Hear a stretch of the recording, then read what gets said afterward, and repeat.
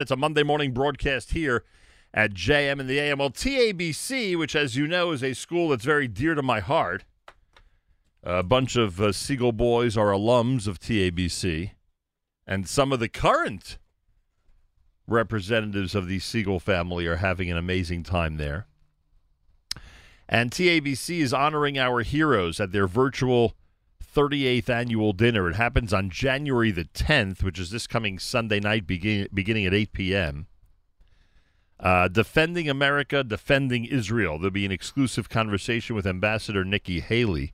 They'll also honor and pay tribute to the distinguished TABC alumni who have served in the IDF, and I'm sure that'll include those who are serving right now. It's amazing how many TABC alums are in or have served already in the IDF. It all starts this coming Sunday night beginning at 8 p.m. Everybody is encouraged to attend, and it's pretty easy to attend, frankly. You can literally do so from the comfort of your own home. Go to tabc.org. Again, that's tabc.org/virtual dinner, tabc.org/virtual dinner. It begins at 8 p.m. this coming Sunday night. In addition to Nikki Haley, there is another amazing guest speaker.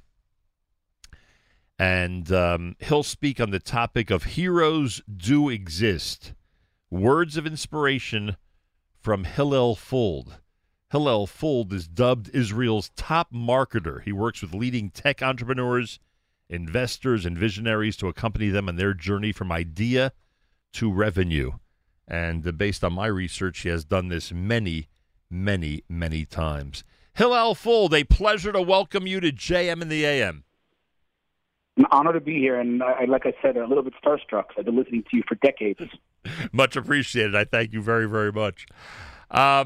Heroes do exist. Is this going to be a general discussion of heroism, or are you going to cite specific heroes that those who are watching Sunday night need to be aware of? Well, first of all, it's important that I mention that the fact that I'm on a flyer next to Ambassador Haley's face is just, something that I never thought could happen. Speaking of heroes, that's where it starts.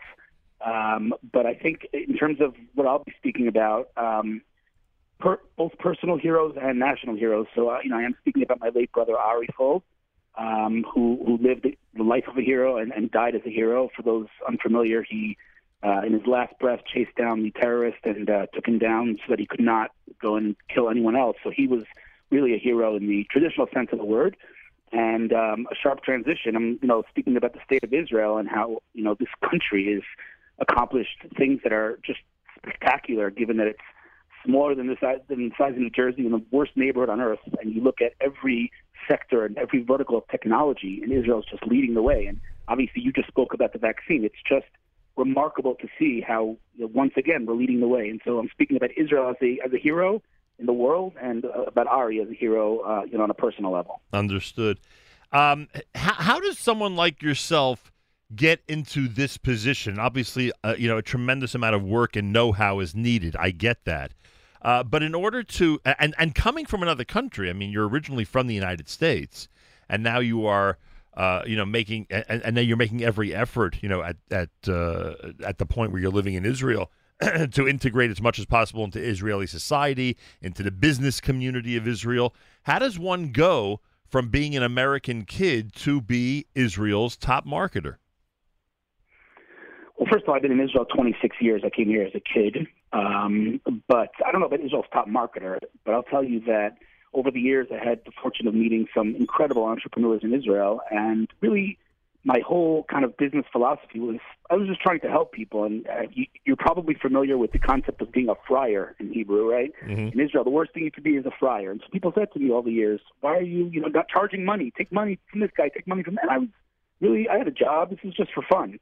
What ended up happening is that a lot of these companies came back to me sometimes a decade later and said, listen, you helped us early on. Now we're worth billions of dollars. We'd love to work with you. And so I'm really fortunate to work with unbelievable companies, both startups and, global enterprises.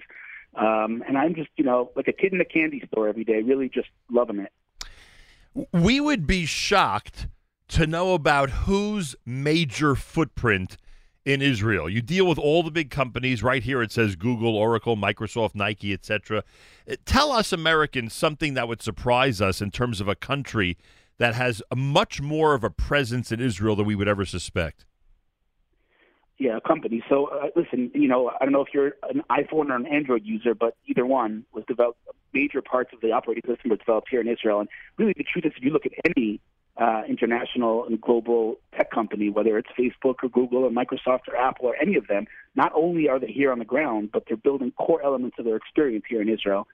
Again, Apple, when you unlock your iPhone with Face ID, that's an Israeli company called PrimeSense that Apple acquired. Microsoft started Microsoft Ventures here. Facebook is building products for the emerging markets for Africa and other places that have slower internet. So they have Facebook Lite and Instagram Lite. Really, every multinational is building big parts of its experience here in this tiny little country, which is just fascinating. And then you look at the amount of capital flowing into Israel from all directions. It's remarkable to see that the top tier venture capitalists in the world are all set up here. In fact, I had the opportunity to interview Mark Andreessen, who's widely regarded as the top venture capitalist in the world. He invested in Facebook and Slack and Twitter and many others. And I asked him a question: why are you not in Israel? All of your colleagues, all the top venture capitalists are in Israel. You're not. He said to me, we have a one-office rule, but when we break that rule and we open our second office, it will be in Tel Aviv, which is so remarkable. It's really just remarkable. And you look at the numbers, month over month. I think Israeli companies last month in 30 days raised $1.18 billion, which is it's just outrageous. So really, it's very exciting. And you look at the numbers, we're not, Israel shows no signs of slowing down. We're just getting started. Hillel Folda's with us. I apologize for harping on this, but I've got a curiosity, and it needs to be addressed. When you mention the companies that rely on Israeli companies or Israeli efforts, like you mentioned, the face recognition, which came from Israel, etc., are these companies like Twitter, Facebook, Google, etc., are they in Israel early? Like, is this when they establish their companies, are they already looking toward a place like Israel for innovation to advance, or is it something that happens way down the road? Usually they open kind of their first headquarters in Silicon Valley. That's kind of where it all happens. But quickly they realize that the talent, the research and development talent, the top engineers are in Israel. And so, it doesn't take very long for them to open offices here. If you look at Facebook, they have two massive offices in Tel Aviv. I don't even remember how many floors. Google has 8 floors full of engineers, and Waze obviously in Israel. And so, these companies, it doesn't take very long for them to realize they need presence in Israel. And what's really unbelievable, like I said before, is the venture capitalists. Because why are they not in, London or LA or New York? Why Israel? Right. They're all here. It's crazy. And a place like Google would employ how many people in Israel? Are we talking about thousands of people, or a token office? Like, how many people would actually find employment in a place like that? I mean, I'm guessing anywhere between 700 and 1,000, I think. I don't know the official numbers. That's just, just me guessing. But there are a lot of people there that work at Google. Facebook's the same story. And all of them, really. Apple, you go to Apple headquarters in Herzliya, and, it's a massive building. And, it's super secretive. You don't know what they're building because they really are building the next iPhone. Right. And even employees of Apple can't see the next guy's, office. Everything's super secretive. Right. Unbelievable. So, I mean, and excuse my line of questioning, but I'm such a linear guy, it takes me time to catch on. So could Waze have been developed somewhere else? If some other country or some other think tank, thought of this amazing idea to make traveling on streets and roads so easy for the average person, never to have to ask for directions again, right? A male's dream. Could this have been done somewhere else, or is it something that you think, has such an Israeli flavor to it, tech-wise, that it had to be developed there? So I'll answer the question two ways. First, hypothetically, if you think about what Waze did, they crowdsourced the entire world, right? That's a crazy vision that someone had to have. Right. And I would go as far as call it chutzpah, to think that you have the ability to map out the world using just crowdsourcing. So I do think it's a very Israeli culture to kind of accomplish the impossible. That's number one. Number two, I actually heard the CEO of Waze, Noam Bardin, speak about this, and he said, had they not developed it in Israel, it would never have succeeded. And had they not opened up sales and marketing in the U.S., they also would not have succeeded. So, that's an interesting kind of combination that you see. A lot of Israeli companies have the research and development here in Israel and the sales and marketing over there because, these companies are targeting larger markets in Israel, obviously. They're building the technology here, but they're selling it to the United States and Europe and other places.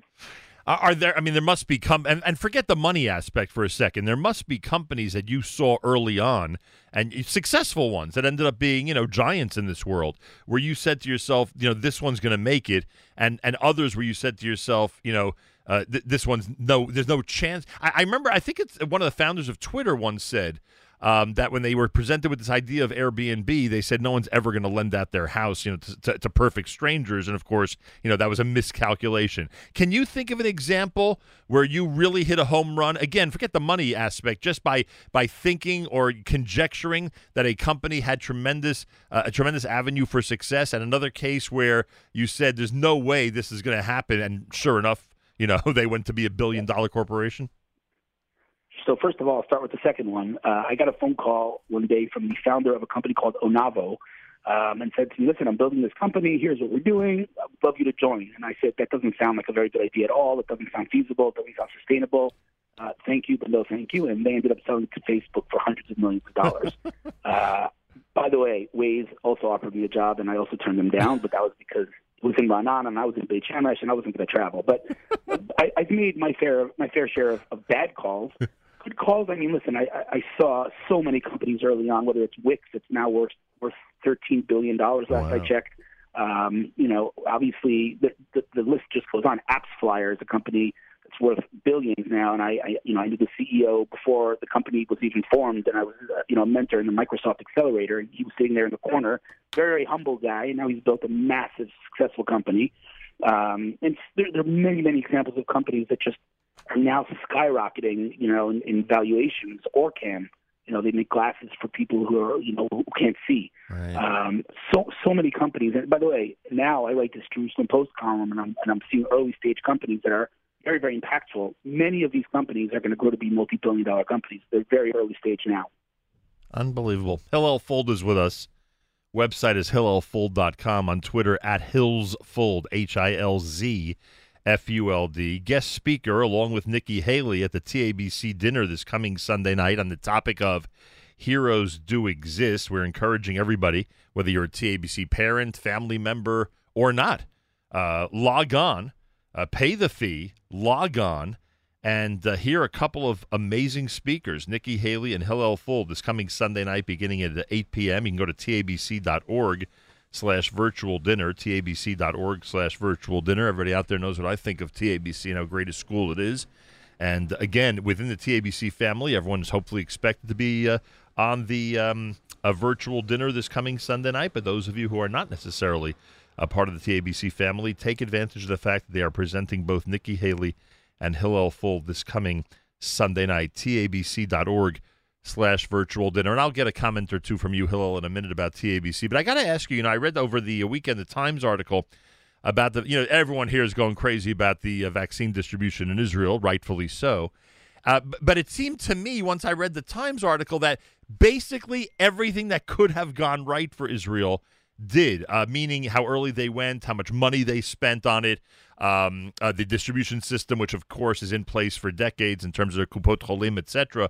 And then the fourth factor that I didn't even consider until I read it was that the companies were anxious to sell to Israel because knowing how good their distribution system is, they felt they'll have data quicker about how it's going and the effects and after effects, if there are any, of the vaccine before then if they would have, worked more aggressively with other countries. They felt that Israel will have a lot more data for them sooner, let's put it that way.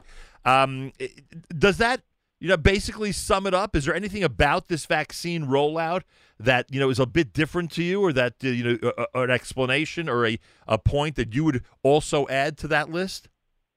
Yeah, 100%. I think all of those points are very true, and distribution is in place, and the infrastructure is here. All that's true, but I think that there's one point that might be missing, and that is, how much we value life, right? How much Israel and Jews value life, and how it's such a fundamental principle in our belief system, in our religion. Not to say that other countries don't value life, but in Israel, it's, the top value. And so even if we had to spend more money, and even if, there were challenges, there was no way the leadership was going to, miss that chance. And, I do think, without getting too political, I think Bibi did amazing work bringing it to Israel. And, again, whether or not you support him, I think he deserves credit for that. Yeah, look, I mean, those who normally criticize him are going out of the way to praise him for many, not all, but many who normally criticize him are going out of the way to praise him. And frankly, if you look at distribution, the distribution of the vaccine in different states here in the United States, again, not to get political, but it is interesting to watch those who do have life, so to speak, at the top of their political agenda. It's interesting to see how they're approaching the whole thing compared to other leaders. Just something to consider, food for thought. Now that you brought it up. So tell me about TABC. You've been in Israel for 26 years. Are you aware of the fact that we have an amazing all-boys high school in Bergen County, New Jersey, that is creating Jewish leaders? In fact, leadership that often leads to their alumni becoming members of the Israel Defense Forces. Absolutely. Obviously, I'm very familiar with TABC, and the fact that they're honoring their alumni that served in the IDF is obviously very close to my heart as someone who came to Israel and served in the IDF. But more than that, what I'm going to speak about is that Ari came before us to Israel, volunteered in the army, and climbed up the ranks. And in fact, at his funeral, his sergeant told the story that he approached Ari after he had already been dismissed from reserves, and Ari whipped up the papers to continue to volunteer. He told Ari, listen, maybe you should give this machine gun that you're carrying around, which is very, very heavy, to someone a little bit younger than you. And Ari wouldn't hear of it. He was, he really dedicated a lot of his life to defending the state of Israel, both, by the way, in the IDF and obviously online. And so, the alumni that are volunteering in the IDF is very, very close to my heart on many fronts. Yeah, I can imagine. And your brother was an unbelievable hero and demonstrated it. And some people, once they're gone, they are showered with praise and attention. For whatever reason, it happens like that from above. And there's no question that in the aftermath of his passing, the entire world, as you know, the entire Jewish world not only felt the collective pain, not only felt the a tremendous agony, that the entire Jewish world obviously doesn't compare to the agony that your family and parents had, that I get. But you know what I mean in terms of the collective Jewish pain felt around the world and the collective Jewish pride. We always say one of the hallmarks of this show is the future of the Jewish people is in the state of Israel. And even if we're here, I believe it's such an important thing to keep in mind. And I think that Ari, with all the themes and all the different messages that he transmitted to the world over the years that he was in Israel, and speaking to us via video, etc., I think that was one of his underlying messages, that everybody out there keep in mind that the future of the Jewish people is here and nowhere else. 100%. And Ari Lahavdil, I think he got his leadership qualities from a parent. Yep. Both leaders in their world. And my father often says something that's unbelievable. He says, obviously every life that's lost is an entire world, and that's not to be belittled, but if you look at it in the grand scheme of things, and take a step back, you'll realize that there has never been a 70-year period in the history of the Jewish people since Churban HaBayit, since the destruction of the temple, that so few Jews have been killed. There was always something, pogroms and inquisitions and the Holocaust, whatever it may be. There was this right now. Again, every life that's lost is horrible, and that's irrelevant. That's nothing to talk about. But in the grand scheme of things, Israel is really protecting us as a nation. Yeah, no question about it. And I always, when I see IDF soldiers in Israel, I always say, because you're here, I could live in Manhattan. They look at me like I'm crazy, but hey, you're from America, you know exactly what I mean. So they are there at the ready to defend the world. It must be, and I mean, look, many people have gone through this. Unfortunately, there are a lot of terrible episodes that happen in this world, but it must be something to wake up in the morning on what you think will be a regular day, and by the end of the day, bury your brother. I mean, can you even put into words what a day like that is? Yeah, I mean, I don't want to get too heavy here, but the word trauma is something that I obviously had heard of, but I'd never experienced. And it was a Sunday morning. I was at a company's office, and I was surfing the web, and I opened up Ynet, the leading news website here in Israel, and it was a report of a terrorist attack with a big play button because surveillance cameras had picked up the attack. And so what do you do when you see a play button? You hit play. And so I hit play, and I watched this video of this little kid stabbing this big guy, and the big guy then running after him. And I said to myself, who is this Superman? It's unbelievable. And then I asked in the Fold WhatsApp group, is everyone okay? And I got a phone call, unfortunately, from Donnie, my older brother, saying it was him.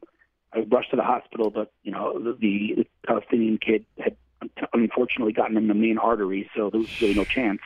But that scene of standing in Shaare Zedek with the whole family and, his wife and kids, and something I'll never, ever forget. In fact, that phone call from Donnie saying it was him, something I'll never forget. It was really, like we used to burn CDs. This is very much burned on my brain. And it's difficult. A lot of times people speak of terror victims. They don't really speak often about the family. And, we have a very, very strong family, thank God. Our parents are unbelievable, but it's not the same, and it'll never be the same. Yeah, boy, oh boy, what a challenge for a family it is. And as you recall, I could tell you what it was like from the perspective of someone like myself watching it. What was it like watching the world reaction? That Rosh Hashanah Yom Kippur, that Sukkot with your brother's logo, on so many Sukkot around the world, and just in general, watching the outpouring of love, the people online just to, offer you a word of comfort. What was that like from your perspective? Well, good news and bad news. I'd say the bad news is that people, I've learned, don't really know how to, what to say. Right. What do you say? Right. People, when someone calls me and says, how are you? It's such a, standard question, but it's a horrible question when I'm going through this. How am I? I'm horrible. Yeah. So people really didn't know what to say on the one hand. On the other hand, colleagues and friends reached out to me. I can just tell you one story. It's something that I really think, it saved my life in a way, because I got a phone call from a very successful entrepreneur who I'd helped over the years, and said to me, please come meet me in Tel Aviv. This was a couple of weeks after. I said, listen, I'm not taking business meetings right now. Let's wait a couple of weeks. He said, no, please come to Tel Aviv right now. And this is a guy that's not very pushy. So I said, okay. I come to Tel Aviv. We sit down in an aroma, and he says to me one sentence that I'll never, ever forget. He said to me, Hillel, me and the hundreds of other people that you've helped over the years, we're not going to let you fall. That's it. That's all he said to me. And that really took a huge weight off of my shoulders, because I'm thinking here, how am I going to get back to myself and support my family? And that's just one example of so many unbelievable stories. But listen, like you said, he received, the national award from the state of Israel as a national hero. It was a very surreal experience. It still is a very surreal experience. Eitan, my younger brother, posted today a picture of Ari on Facebook and said, just for no reason, he said, I'm missing him. Yeah. It's a very surreal experience. It's kind of two levels of consciousness. On the one hand, it happens. On the other hand, you can't believe it. Unbelievable. Hillel Fuld, guest speaker, along with the amazing Nikki Haley, Ambassador Nikki Haley, this coming Sunday night. We are encouraging all of our listeners not just to support TABC. Believe you me, that's important to me. But to be part of this incredible virtual dinner, which will be unforgettable. TABC.org/virtual dinner this coming Sunday night beginning at 8 p.m. Again, TABC.org/virtual dinner. If you are a TABC family, obviously you'll be part of it, and you'll be enjoying the presentation. But if you're not affiliated with TABC, either sponsor, donate, or give the general admission price and be part of the amazing presentation this coming Sunday night. TABC.org/virtual dinner. Hillel Fuld is at HillelFuld.com and on Twitter at HillsFuld, HILZFULD. What's today like? Is today a normal Monday? Is today one of those meet with the people from Google? Anything special happening? No, we're in lockdown here. I have permission, thank God, to travel a little as a quote unquote essential worker, but the people I was supposed to meet today are in quarantine, so it's not normal by any standards. But we're getting there because I got the vaccine. Most of the people that I know have gotten the vaccine. We're moving towards the light at the end of the tunnel, hopefully. Is there an official word on the start of reopening? Does it happen once everyone has the first dose, they slowly reopen, or does everyone have to wait till the second dose? Have they even given you a timetable? They talked about 2 weeks. Some talk about a month. Nobody knows for sure. But, like you said in the beginning, the pace of how fast we're, distributing the vaccine, it's just unbelievable, truly unbelievable to watch. I would imagine you've traveled to the UAE at some point. Not yet. That's a sore, it's a sore point. I just rub it in. Not just mentioning it because we were there. I'm mentioning it because when we were there, it was amazing and remarkable to see how many Israelis were doing business, and we're part of a conference where there was a lot of UAE money directed toward Israel.